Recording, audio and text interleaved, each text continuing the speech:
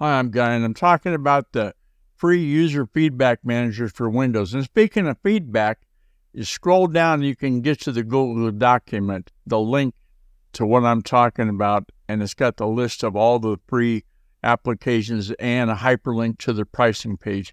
Because these days, everybody's got a premium version of their software, and you pay a little bit and you get some more. So it's spelled out there. You can look at the features, but the main thing is get some feedback from your users. Hey, to contact me, use the secure contact form on GuyRcook.com. If you like this episode on YouTube, and give it a thumbs up on YouTube.com and click the bell to subscribe to future episodes. It's a wrap.